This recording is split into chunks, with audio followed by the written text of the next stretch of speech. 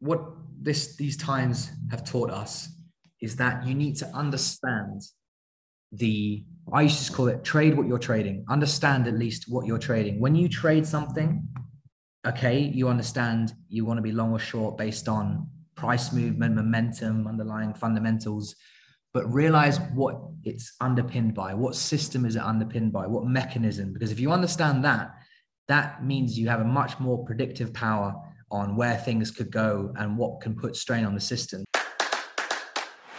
This is the How to Trade Stocks and Options podcast, brought to you by 10MinuteStockTrader.com, where we cover finance, stocks, options, entrepreneurship, education, and money. And here's your host, voted one of the top 100 people in finance, Christopher Uhl. Are you ready to finally learn how the market really works? Well, now's your chance. I have a free book for you over at secretinvestingbook.com. And this outlines 13 of the biggest secrets that Wall Street doesn't want you to know, like how to get a positively unfair advantage in the stock market. This is everything you're going to need all in one place. And the way to get this is by going to secretinvestingbook.com. Now, this book is free. It is free for you. I paid for the book. I just need you to help me out by covering the shipping from our office to your house. So go to Secret Investing Book right now, get your free copy today, and I'll ship this out right away, and you can get the positively unfair advantage in the stock market by reading these 13 secrets that Wall Street does not want you to know. So get your free book over at secretinvestingbook.com today. The How to Trade Stocks and Options podcast is now exclusively on sharevision.com, the first dedicated streaming platform for the world of finance. And that's where you can find us every single week over at sharevision.com. Just head to sharevision.com to learn more and type in 10-minute stock trader in the search bar. Come like and subscribe. I can't wait to see you over there at sharevision.com, the first dedicated streaming platform for the world of finance. Hey there, traders. Welcome back to a very special episode of the How to Trade Stocks and Options podcast. Today, we have an oil derivatives trader named Greg Newman on the line. And Greg, he doesn't specifically trade stocks or options. He is deep in the world of oil derivatives. In fact, he has his own podcast called the World of Oil Derivatives podcast, which I actually am going to be listening to as soon as we get done here, because this is really, really interesting. This whole world is very interesting to me. So, Greg, I'm excited to have you on today. I've heard of you on other podcasts, and I was like, man, this guy sounds like somebody we could all learn from. Great, no, appreciate what you do, and it's always great to get more information and stories out there about finance. It's there's so much going on, like we were just saying before, right? So yeah. I don't know if you're like me, but I could talk finance all day and all night. Are you that way? I'm that way because it's just governs our whole world, the financial systems. I remember my dad had a go at me one day when I was 18. I said, derivatives are fundamental now to what we do. And he hated that concept. I think he's a bit of a hippie at heart, but it's true. Everything's governed really by our financial system now. And no more so is that clear with the recent crisis.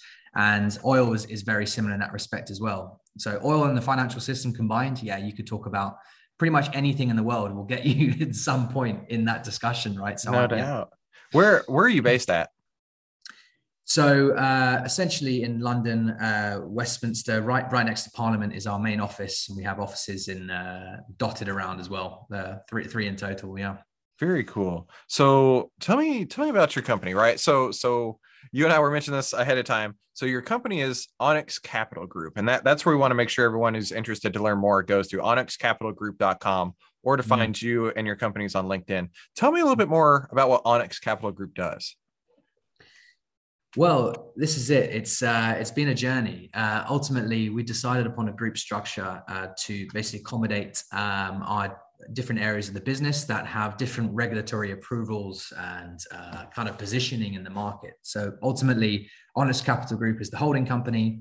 We've got Onyx Commodities, which is our market making or trading arm that's strictly focused on liquidity providing in the oil swaps market, which is essentially the market that kind of underpins the classic futures you might see with oil futures. There's a lot more contracts going on, a lot more granularity, and that's where the institutions and oil linked players, that's where they trade. That's where they do a lot of their price risk management. So Onyx Capital Advisory was started a few years later, and the idea there was part of our strategy, which was, which route do we go down, right? We're a trader. We're actually very clear on our strategy, which is market making, and there's some nuances. It's not immediately obvious how that is similar or not, or dissimilar to market making and other functions. But for intents and purposes, we are a market maker, a proprietary trader. But we thought that rather than go down the classic, hedge fund route, real big directional trading and scaling that way,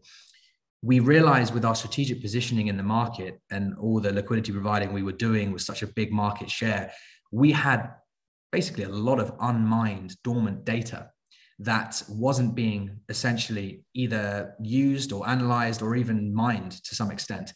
So we set about on that task, and that's been our journey since. What is our position in the market?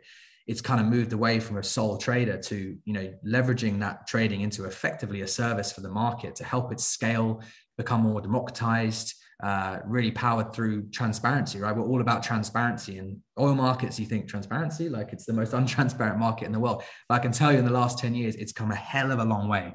And that's primarily because of the way it trades now. It trades a lot more electronically. It trades on a centralized exchange where it never used to. You used to have to go to the banks to even get access. I don't know if you've seen that, The Big Short, when he says in that film with Brad Pitt, and then he's talking about getting an ISDA agreement to trade on the big boys table. That's essentially what it was like in oil. It's the only way you could really trade it was to have these, agreements with banks that required huge balance sheets. That's since changed because of the birth of the exchange and them starting to list all these financial contracts that no one really knew about before. So, you can trade them.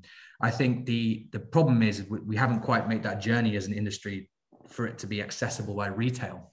So whilst retail might have access to, ETFs that track, classic oil futures and that kind of thing, the real granular stuff like, 92 octane Singapore gasoline, that's a contract you can trade. But in theory, that should be accessible by retail, but not yet.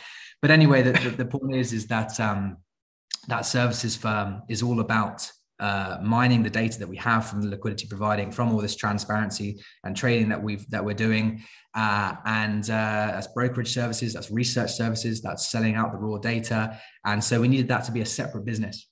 And from a regulatory stance, it needed to be Chinese walled, both physically and compliant. And then the third part of the kind of group structure is the Flux Live, we've called it, and that is our very niche, specific to oil swaps platform. We want that to be the essentially platform for oil swaps, where you can get everything that's very bespoke and supportive for that area and focused on that area. And we're on that journey. We have been on that journey for the last few years in particular. So that Flux Live platform, is this something that anybody can access, or do you need special authorities? Well, yeah, at the moment, it is essentially a business-to-business platform, institutional platform, and that is just the nature of the regulatory side of things. And as I said, the market is going that way more so. The more that this area of the market can scale, the more democratized it can become, the more we can start to offer these contracts and liquidity to retail. But there's a few hurdles to go on, and to be honest, it's all demand driven, right? I mean, how do we know that the retail, the wider trading community are even interested in trading it? It's something you will have to see over time, but I can't imagine it won't. I mean, oil is it impacts everything, as we said before. Yeah, for sure. So these B2B players on the Flux Live, are these like oil companies who are needing to get actual delivery of oil, or are these traders, or how is this working? Yeah, so we're absolutely focused on the financial oil market. So that is, a complex beast now. And as I say, it's growing. So anyone who accesses Flux is all about, well, they could have physical exposures and find it interesting, but it's all about the financial oil market, which is used to hedge physical transactions. So as anyone who, to be fair, an airline, marine end user, diesel users, they might need to know the price of these oil swap contracts because they are very granular. They may not trade them, but they may want the data that comes with the platform. And it's certainly accessible at a price for those people. But predominantly the trading that goes on it is actually, it's actually an e-brokerage platform. You put numbers through brokers, the brokers put the numbers on the Flux Live in an automated way. And that's all the big names you've heard of, the BP Shells, in theory, these are the guys that we want to be trading on the platform, everyone in the oil market. Gotcha. So what is an oil swap? You were saying it underlies the future, but how does that even work? What does that mean? Yeah, this is probably the main reason why people don't know about it. Because how do you even define it? I think the reason, if we forget the word swap, I say the word swap because it's easier to dissociate it between the future. Okay. But so swaps, they call them swaps because they were all traded on a bilateral basis or credit lines. When the exchange started listing these contracts, they are futures. They're actually defined as first line futures or some version of futures. The big difference between them and the classic futures is that they settle on a daily basis, and they actually settle to third party price reporting agencies, we call them. So what these guys do is they assess the price on a daily basis of these particular contracts using real physical transactions and also financial transactions. So there's settlement methodologies that they make, public, of course, because they are benchmarks, they are effectively indexes. But the idea is they are a lot closer tied to physical transactions. So that's important because with the growth of financial volume in oil, when you trade things like the WTI, the West Texas Intermediate contract, the Brent contract that people have heard of, this is actually a speculative financial contract now because it's something like 800% larger than the underlying physical volumes, sometimes more. It depends where you get statistics, but certainly a lot greater than the underlying physical transactions. So if you actually my point there is, the Brent future of WTI future could move up or down $5 on the basis of, hedge funds or macro funds or pension funds, which has got nothing to do with supply and demand. But the swaps ultimately do actually settle to the physical transactions specific to that region. So it gets quite complicated, but the point is that it much more closely tracks the physical world. So when you talk about, okay, I need to hedge a cargo, you can't just look at Brent because Brent future is governed by certain players and it's a future and it's a very financialized contract. You might be a North Sea, it might have North Sea oil exposure and you want to actually hedge that. So that's got a very different price to Brent futures. And you want to make sure that when you're negotiating physical prices, the benchmark you're negotiating to and hedging with, you want to make sure that's as close as possible to the real thing. And that's ultimately what it's all meant to be about. It's meant to be this system of financial contracts that effectively is the physical oil market playing out ahead of time. So swaps do that a lot more closer to physical than futures do. I know that's granular, but I think that's the best way of explaining it. No, that's okay. And so that's where your company comes through. And you were saying that you act as a market maker. So what would a market maker do with oil swaps? I forgive me for sounding, totally inept on this, but I don't even know. What would a market maker do for oil swaps? Sure. So another interesting thing about this market is that it's still governed, huge amount of volume governed by disproportionately very few players. So what we actually call it an OTC market, and it's another confusing word to throw in there, but I think the best way to think of it is we essentially voice traded most of the time, voice traded to brokers, and brokers are inter-dealer. So they get, the BPs, the Shells or whoever, the Chevrons, the Exxons, and they ask them what they want to do that day, or these guys come in and tell the brokers they want to buy or sell. And the broker's job is just to get a price, so whilst you might be able to get on a future, just an immediate price will be there because it's electronic. When it's an OTC market, they actually need to go and find a buyer for your seller or a seller for your buyer. So a market maker is just more willing to, don't have to, of course, but they are there to basically offer a bid offer at all times to people. So it's a very, very important function of the oil market. And again, this particular type of oil market, 10 years ago, it was a bit of a nightmare because when you're trading just credit lines with banks, the thing is that data doesn't go anywhere. If you've done a transaction, no one knows you've done it. So with the exchange, it actually, you do the trade details get posted, everyone sees them. So it's a lot more transparent. So you can track the market. So the market making that's been going on used to be very, very important, and it can only be done by the banks. It's still important, but now because everything's on the exchange and digitized, what market making has really allowed for scale, because there's constant understanding of where values are, or at least a lot better understood than they were before. And market makers are very active, and their volumes have gone from, put it this way, 10 years ago, it was something like, I think one basically product, essentially, maybe 8 to 10% market share of that one refined product. Now it's every single product, and market makers account for, anywhere between 30 to 50% of volumes every single day that go through. So this is a whole new thing. And the reason why it's happened is because the banks essentially had to pull out because of regulation out of this area. And so independent market makers, proprietary traders who act as market makers came in, and we've been on a growth trajectory ever since. So is there a risk as far as you're providing liquidity to the market, right? You're taking the opposite side of trades in order to get market participants filled, right? Is there a risk where you get stuck and you're not able to get out of the trade that you don't like anymore? That is absolutely the risk. And that's why it's just that's why it's not algorithmic and electronic yet. Yeah. Because there are just so many different types of contracts. So I gave an example before, but if you were trading gasoline, there's a future called RBOB, which is the New York Harbor based, gasoline. There's a lot of people trading it, but you might want Mediterranean, European Mediterranean gasoline. You might want Northwest Europe. You might want Singapore. You might want, in the Middle East.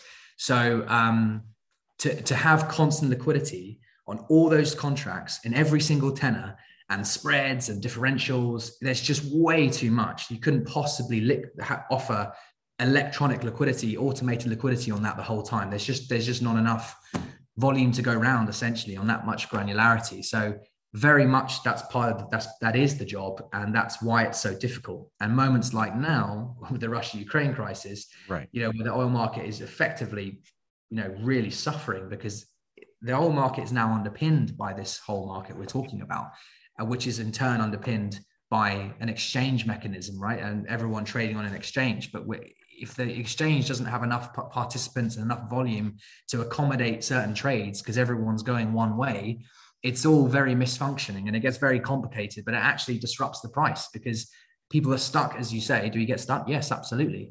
And the cost of getting stuck can be huge, but also the cost of just holding a position, even to market make, can be astronomical. So it's a bit of it's a very scary time for the market in a way. And the trade houses and majors that participate in this market, they're ringing the alarm bells as loud as they can to governments, to regulators, and the like. That's actually one of the questions I want to ask, is how is this whole situation?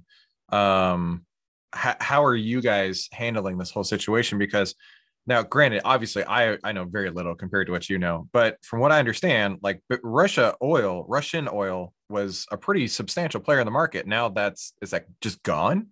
And what happens now? Yeah, I mean, this is exactly it.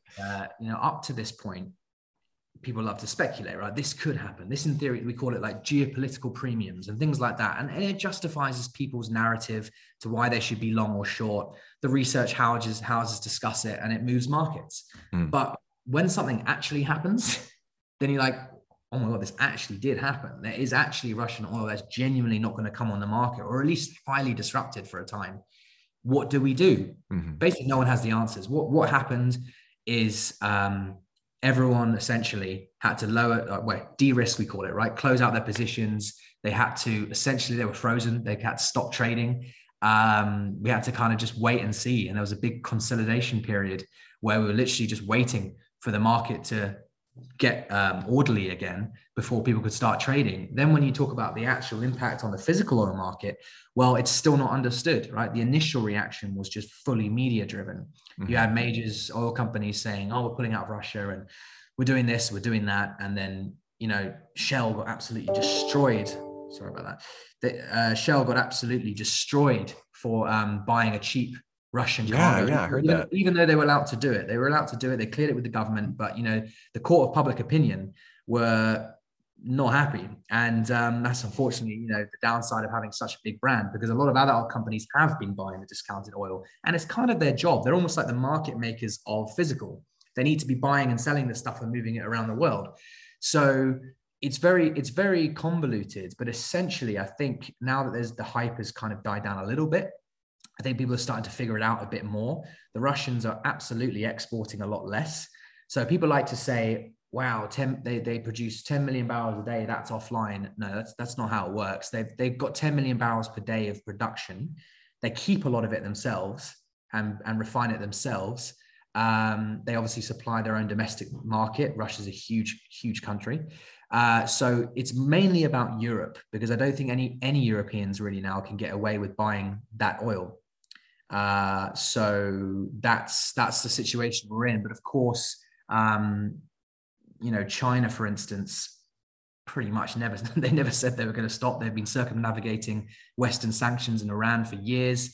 They're going to continue to buy the oil. India's just said they're going to buy the oil. So it's not going to be as disruptive as people say in the macro scale. But the thing is about the oil market is that, when we talk about, let's say it's 1 million barrels per day or 2 million barrels per day that's offline, it's all about the marginal barrel that sets the price. So even though it's, that's 2% of oil production, it sounds like we can produce it easily over time and accommodate it.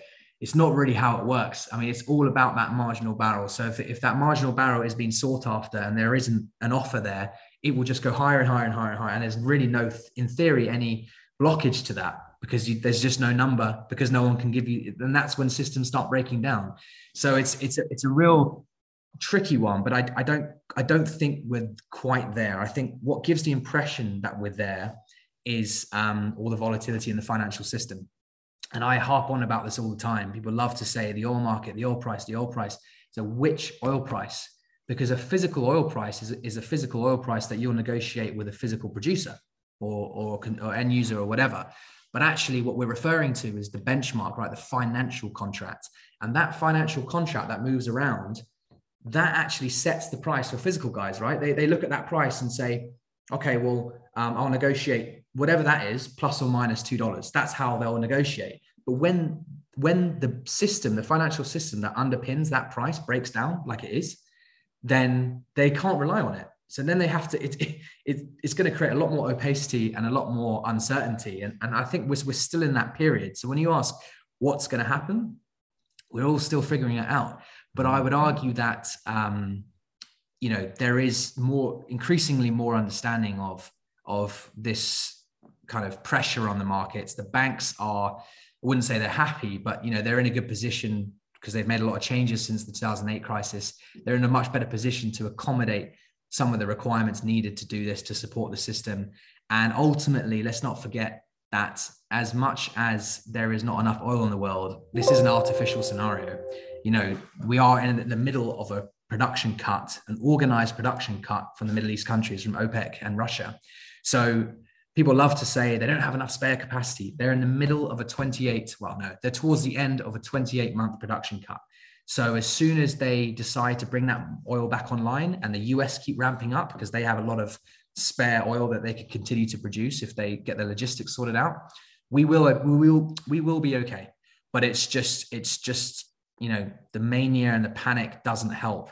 And going back to that point, if the financial system and the players can't last for the next few months and they can't trade anymore and the system breaks down, and what I mean by that is, the price not properly functioning, people not able to hedge and therefore trade around the world because they need it as part of their risk management, that means that's just that could spell, I don't even know how to put it, just disruption to how we currently do things. So how it moves forward is anyone's guess, really. But it might unfortunately mean that the financial system that has been centralized on this exchange, we may actually go back to the banks, going directly to the banks, which no one really wants because so much growth has happened, so much transparency has happened.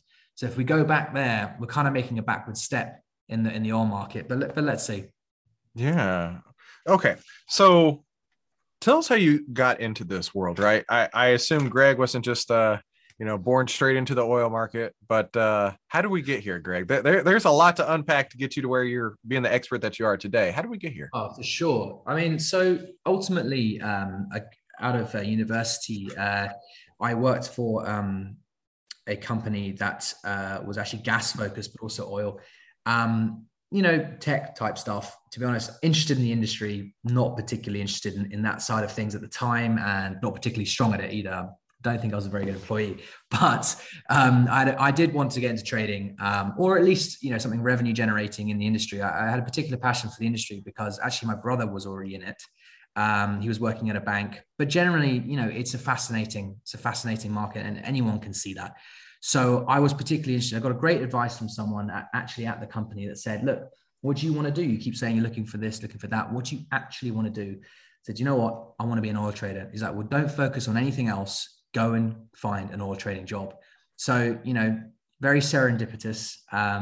There came up this job advert in London, which is where I was, that was only looking, it was a hedge fund or hedge fund type structure, a proprietary trading firm, only looking for junior traders, not looking for senior people, only looking for junior oil financial traders. So it was very, very funny in a way. It couldn't have been more specific because at the time it was a very tough job market in like around 2012 in the UK.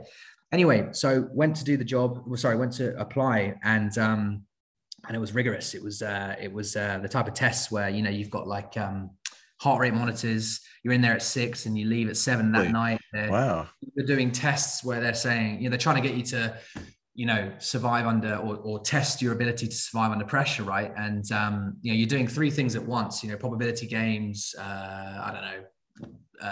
Excel type sheets. And in the meantime, if you do something wrong, it shouts wrong in your face.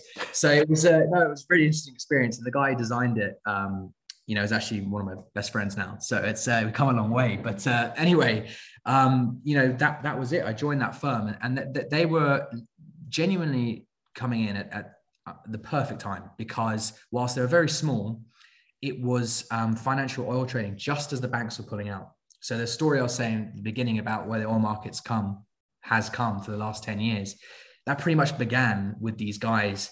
And the model was essentially, there was one desk with an ex-bank trader who very much understood markets. He essentially hired a bunch of junior traders, 20, 22 type age. And we set about, learning from him in some ways, but also just figuring out ourselves and going into this market that historically no one had really understood and trying to figure it out. And amazingly, again, maybe in retrospect, it was a lot more about strategic positioning and luck than we realized. But I think it was amazing how we were able to figure it out and do very well very early on, because we knew nothing. And essentially it came down to, it was a very inefficient market. And so that led to the primary focus being essentially quite basic, arbitrage trades, buying this one contract against another, trading the forward curve. And really the edge was about attention span, concentration, working all day. We get in at 5, leave at 12, and just repeat. I take the night bus to work, had people throwing up on me as on the way to work, but I loved it. It was amazing because we were, these kids getting exposure to this huge market, and, we were small players, but it was an amazing time. But what started to happen was we actually started to get the scale just took, how to say it? We just scaled. So, one day we were doing bits and pieces, then we're starting to figure it out. We have a good year, then we really ramp it up. Then it's this weird thing was like a virtuous cycle, because we were doing more market making, and market making didn't really exist before. Suddenly people were getting more of an understanding of how the markets worked, more transparency. So more players were coming in, and it just went like that. And myself and my, friend who I started Onyx with, we went into new markets. I went into the North Sea market, crude market. He went into gasoline, and we figured it out, how to trade this stuff. And, really it built up from there. The market built up from there. The volumes blew up. Everything started to take off. But to be honest with you, we got to the point where we had really formed this very specific type of trading in our own areas. So much so that we felt that we had essentially a monopoly on this style of trading. We'd formed the broking relationships. We'd formed the necessary kind of understanding of how to trade in these environments that we didn't feel, even though we were young, that anyone else had, because they were so focused on hedging. They were so focused on speculative trading. So given we built this, and given we could see how much more there was to do, we felt that, look, we should be doing this ourselves. And the main reason being, we weren't the business didn't want to take this type of trading much further than it was. They didn't want to take the risk that was necessary. They didn't want to grow it. It was just not conducive to, I guess, our ambitions. And, some of them childish ambitions, wanting a name for yourself, wanting to rule the world, I guess, type thing. But ultimately, it was a great time. I was only 26 when we resigned, myself and Omar, who's now, my best friend. And we set off to do it. And I think the challenge was, okay, we know what we're doing, but, we're going to have to start from scratch. We spent a lot of time thinking about that. And he's actually from Sri Lanka. I went to Sri Lanka, spent a lot of time thinking about it. And it came down to, we felt that, whilst there was a lot of opportunity still here, it was actually frustrating for bigger trade houses and think that such young people who were inexperienced could have such influence in the market.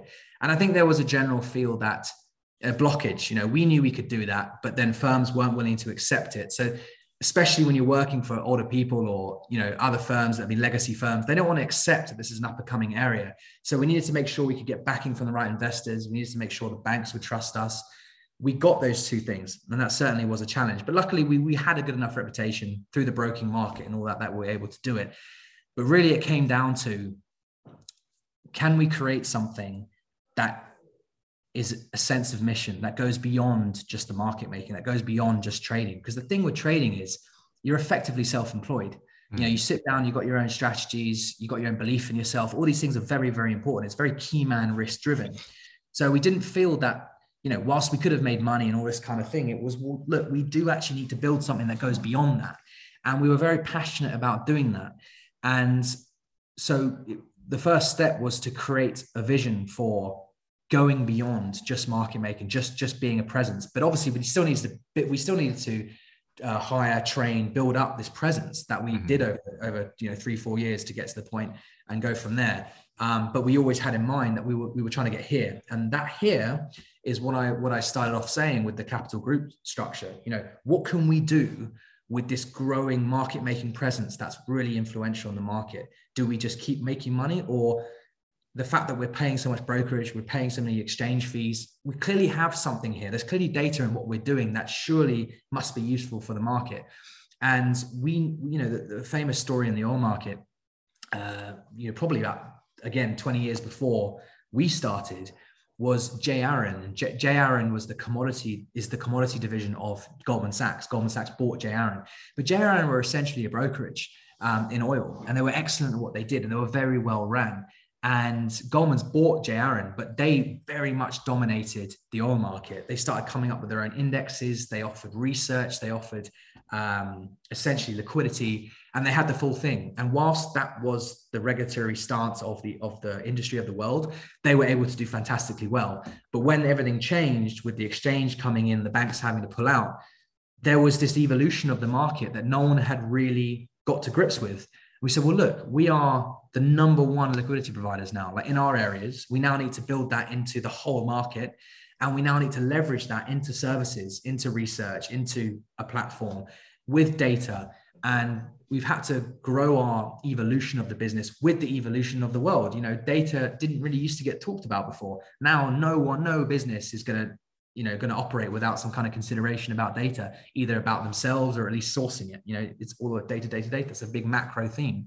So we've had to incorporate that more and more into our frontline strategy. But ultimately, that sense of mission and doing something beyond just, let's just trade and make some money, we felt was very exciting, very real, because we'd evidenced we could do these things. And I think that's helped tremendously for hiring, but also retaining. And, we offer equity to the best employees so they can have a real sense of this. And as we're on our journey, whatever that crystallization might be, it might be going public, or whatever it is, we want these guys on that journey with us. And it's about the camaraderie and about doing it together. And again, something bigger than ourselves, that I personally feel, and I am biased, but I personally feel that's why we've been so much better than our competitors. We say we're number one because it's verified. Well, there's awards and things like that, but it's also the statistics. Our statistics, we are the largest volume player in the oil swap market, and that's fact. So I feel so proud to be able to say that. But really, it's not me at all. It's not. Omar's fantastic trader. That was what he brought to the table, right? Absolutely fantastic trader. But even he can't do everything, right? So what it's been about is hiring and training these traders that have really been exceptional and embraced the kind of mentality of Onyx and mentality of what we're trying to do. And I think that feeling of it being bigger than themselves has allowed us to basically dominate the area and retain staff. And it's what I'm so passionate about. So when we talk about building other areas of the business, I don't want to forget, it's the same model. Okay, it might be something different operationally, but what allowed us to succeed when we were such small players, had no credibility, people were way against us. And that's where we built these principles. So it's very hard to be consistent when things are all over the place. So the only thing we could be consistent with is our principle framework. And rather than say, oh, we want to be nice guys and this, what we came up with, which was kind of underpinned by our own journeys, was essentially stoicism. But really what came out of that was the resilience to get through such, enduring times, right? The 5 a.m. starts and 12, me and Omar used to do that together. We were comrades, back at our last place, and that builds a sense of unity, but you have horrendously tough times. And it was a very dark, tough culture, but you get through it.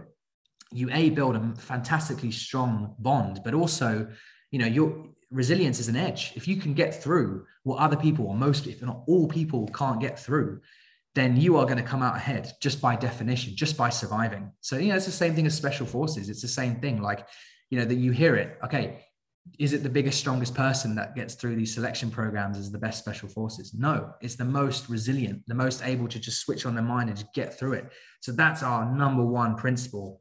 But we also love to say, it's about the humility, and not humility in terms of, oh, I'm such a nice guy, whatever. No, it's, have an ego. That's fine. You need an ego sometimes to take ownership of things, but the humility to learn from your experiences, to really reflect and have this kind of self-learning approach when it seems like the darkest thing possible. And you can still say, let's keep going with a resilient attitude, but let's learn why that didn't happen, review it and go again, and have this relentless approach to self-improvement.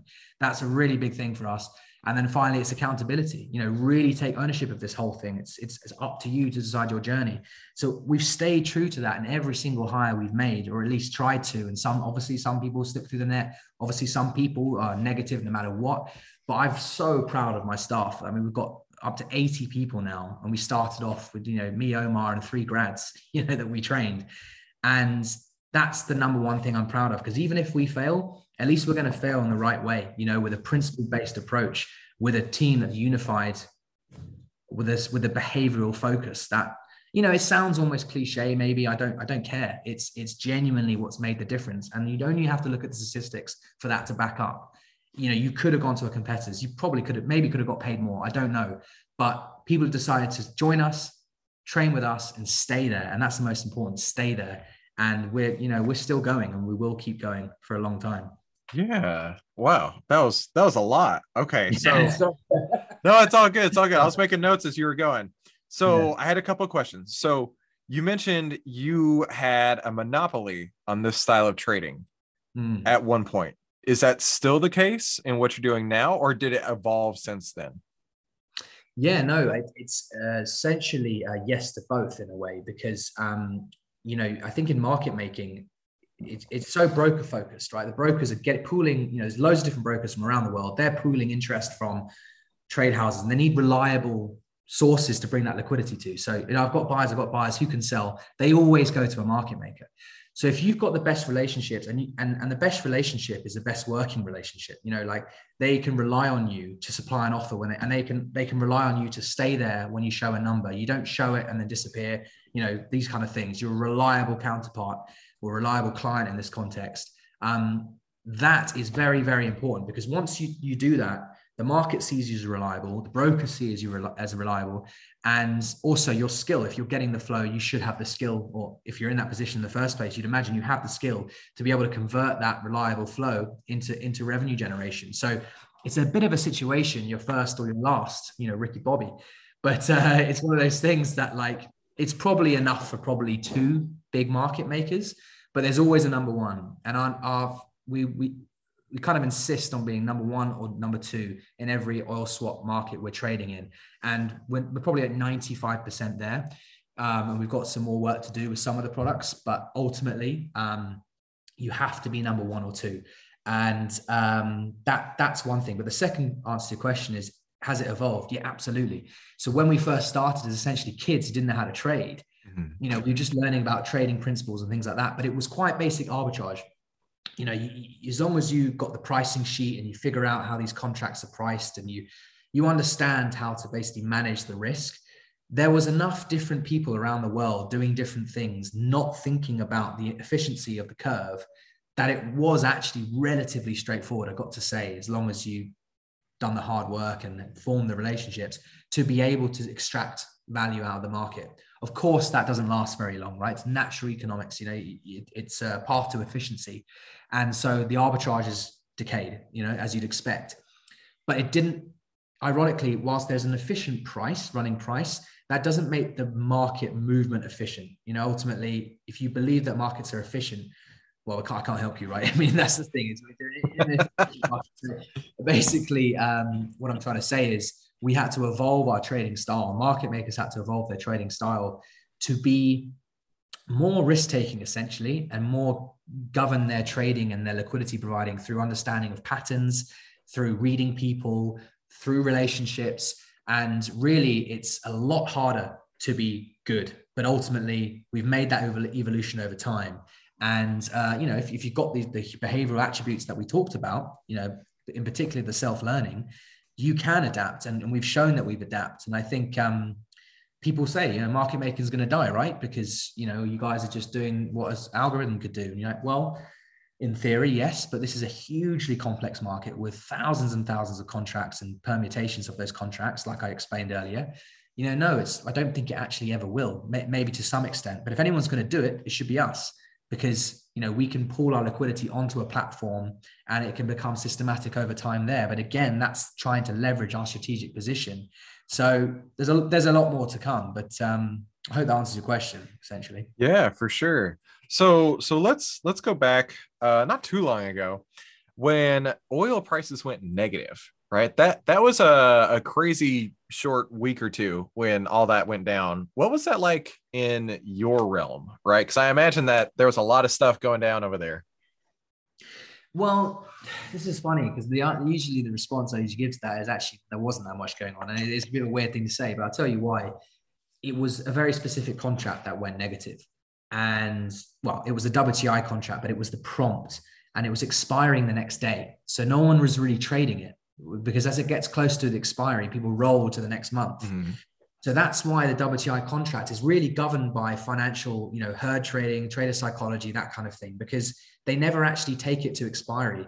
They roll it to the next month. They keep rolling it as it gets. So they never really crystallize the positions aligning to the physical, because the WTI future does eventually price to the physical, but only if you take it to expiry. So if you roll out of it, you get what I'm saying. The thing is, there are people who don't mind trading it close and onto expiry because they actually do have knowledge of the physical or they actually have access to the physical in Cushing, Oklahoma, which is what underpins the WTI. So if you take the contract all the way to expiry, you're either going to buy or sell real oil in Cushing, Oklahoma. So there's certain nuances to that. So that can cause price distortions. Some people might flood the market with oil, might buy it all up, and that can cause fluctuations in the prompt. But actually, it wasn't really even that. What happened was the market was on a trajectory south anyway. That was well understood. No one really wanted to be long that market. So the combination of people trying to roll out of that contract, people wanting to sell that contract, meant it was on this really sharp trajectory south. So some savvy kind of local traders, we call them, independents, use a pretty classic strategy that's from the pit trading days, which is essentially buying the trade at settlement contract, which basically means a contract that whatever the price ends the day at, you'll have a position at that point. So if you buy the settlement contract, you're saying wherever it ends up at the end of the day, that's the price I'm going to get long at. So if you know you're going to get long there, you can sell earlier on. And then if it goes down and you get long at settlement, you make the difference. But that selling pressure on top of all the other selling pressures meant it just kept going on tiny volume. So it was just a distortion based on a financial nuance. So to be honest, we just stayed well clear because we know about these things. So I had journalists saying, what's going on? But you're like, there's nothing you can do. It's a nuance of the prompt. And if you've got exposure to that, you're a little silly because you should have rolled it. You shouldn't really be exposed to these types of things. And I know it's kind of a frustrating thing in a way to hear, because it's like, that was the headline, negative oil. Wow. But oil didn't actually go negative in terms of the financial contracts, really. Only that one brief time did they do that. And that was with one contract. I did hear, though, that there were some physical prices that did go negative for a short period of time as well. But as I said before, that's not really the headline benchmark contracts we trade never really got negative. Gotcha. Well, yeah, absolutely. That was the headline. And of course, somebody in your space, I definitely want to get your perspective on it. So let me ask you, so recent developments in the LME on nickel trades, are you following this at all? Yeah. Well, so they're like canceling entire days worth of orders and things like that. And that type of manipulation by the clearinghouse, like that's nerve-wracking, right? Imagine the NASDAQ says, hey, all stock trades today, we're going to cancel them all. Like, that doesn't really seem to work if you're going to have a liquid market. What's your perspective on this? This is what I mean when I say the breaking of the financial system, because it's so obvious to everyone that there's not a commodity super cycle that was being talked before. It hasn't happened as we expected it in terms of why. The why was because we've cut out all these commodities, but it doesn't matter. The outcome's the same. There are not enough commodities in the world. So when you're buying these contracts, of course you expect them to go up. But the thing is, when all the buyers overwhelm the sellers so much, what is the price? And this is the problem. What does the financial system do? So there's a lot to get into, unpack here, but I'll try and make it brief. Ultimately, the market open becomes very important, because on the market open, you have all the buy orders, and this is pretty much the same on most commodities and certainly oil, and you have the sell orders. And so the exchange opens and then you start trading. But the first trade will be, basically an interpretation of the average sell volumes and the average buy volumes. They're just, the market will open with those traded, and that will set the price. So basically, it means that buyers and sellers have set the price because all the trades are happening at an average of this level. Right. But when there's no sellers and there's only buyers, how does the market open? So what happens is the market goes, well, there's no sellers, so I just need to keep going up until I find enough selling volume. But what if there just isn't selling volume? So what happened was there was a market short. And I think people understood that most probably, although I haven't looked in that much detail. I'm not a nickel trader. But the thing is that on the combination of all these factors, they know this short trader needs to cover their position, a bit like the GameStop stuff. I actually wrote down that just a second ago. I'm like, this sounds a little bit like GameStop. This is it. This is the financialization of everything. We'd known about financial markets, but with, the retail boom, eToro, all these kind of guys, that basically happened during 2020. These GameStop type things are starting to be way more understood. People don't really have respect for all the fundamentals that we've talked about in the past. Stocks should be valued at this. Why? Stocks or anything financially traded is settled by the buyers and sellers, and that's it. And that's what we say with our research. I really like your perspective on that, because I have had that exact same thought. That's how we trade. That's how I teach people to trade. It's all about price. Like, I don't care what the fundamentals say. Like, it has no actual bearing to what somebody else is willing to buy or sell at that price. Yeah, well said. So then you need to understand the way you determine price. You have to determine the market state, i.e. how are people positioned? And then what's the expected incoming flows? So when you're overextended like that, when everyone's buying and there's a short, and if you can understand where that person got short and they're under pressure and the market's going up and up and up and up, and you still know they need to cover their position, you're putting the squeeze on them, right? Mm-hmm. And the problem was that with all the momentum from all the global markets and commodities in particular, nickel just it was through the roof. There was no limit to where it could go. There was in theory a limit, but there was no liquidity on the sell side to stop the rally. So LME were left with essentially this is it. The trader that we're talking about would have had some kind of risk limit with the banks. Because remember, we're trading on leverage here. There's no one who trades financial contracts on a notional basis. So he's not putting down all the cash of the notional value of nickel. He's putting down a fraction of that. So let's say he has $1 billion, right? He's lost his $1 billion. That's it. So his agreements with the banks are, anything beyond that, that's your problem, because I'm defaulted, I'm done. But these banks now have to fund a move that is in theory endless. We don't know how much that could have gone up, right? It could be like 10 billion. Right. And if you take, people might say, yeah, good, screw him. Okay, fine. So the bank now has lost 10 billion. Guess what happens next? They don't want to finance anyone else again. So how do you get access to trade the markets? They won't allow you because they don't want that risk. So people are saying it's unbelievable, it's disgusting. But if you want this financial system to maintain, that's why they made that decision. Because what was their alternative? To basically not exist. It's very scary to be saying these things. But at the end of the day, a financial system is imperfect, of course. And that's what people are worried about in oil. I mean, what could happen if there's just no sellers? And people could just never trade again, and it would go back to just only physical transactions. Maybe that's a good thing. I don't know. Some people might say that is a good thing, but that's what people need to remember here. So just to reiterate that point, it all comes from trading under leverage. If you had to put the full amount of cash that was equivalent to your notional value, for instance, if you had 100,000 barrels of oil, which is a pretty standard size, the notional value of that is times by 100, right? So if you can afford to put all that cash up and everyone does the same thing, yeah, you're fine. If you lose money, well, it goes to, whatever. But at the end of the day, that's not how it works. We trade at a fraction of that, and it's the banks that have to support you. So if you blow up the banks, then no trading. So it's pretty messed up, because we're actually talking about the 2008 stuff again. It's gone from a debt crisis in CDSs, in property. It's not really being talked in the same way, but I see it as the same issue. It's a financial system that's under threat because of all the leverage, which is debt. It's the same thing. So whilst people might be up in arms, they've got to be careful and clear about what they're saying. Because do you mean you want no market, or do you want a market that has to say, look, cancel these trades, this is just too much? It's not ideal, but it's the lesser of two evils, I would say. Yeah. Well, I got to tell you, this has been quite an enlightening conversation, Greg. I really appreciate it. I like I said, I could talk about this stuff all day long. And I know you do too, over on the World of Derivatives podcast, in addition to everything else that you're doing every day. What was that? Is that like a steamship outside? Oh, yeah. Sorry. Yeah, no, it's a car. Sorry. Okay, you're all good. Okay. That was like perfectly timed.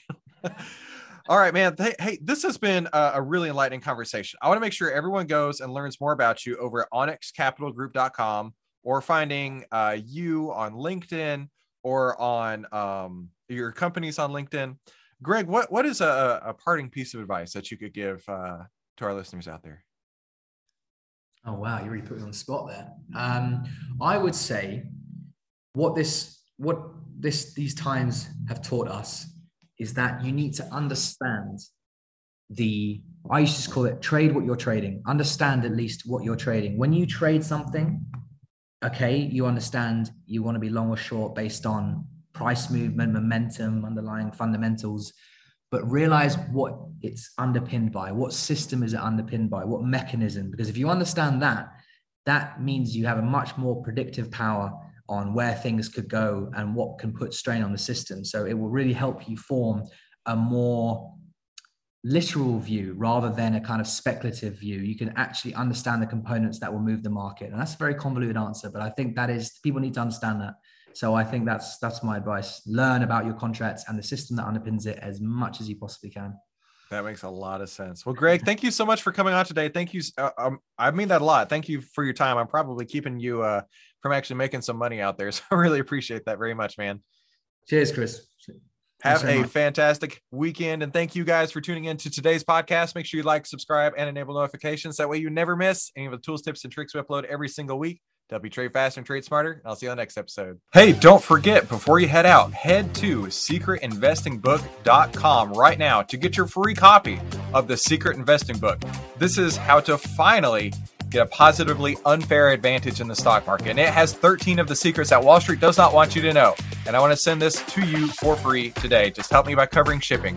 And the way you can do that is by going to secretinvestingbook.com. That's secretinvestingbook.com, and I'll ship this out for you right away. Thanks so much. I'll see you there.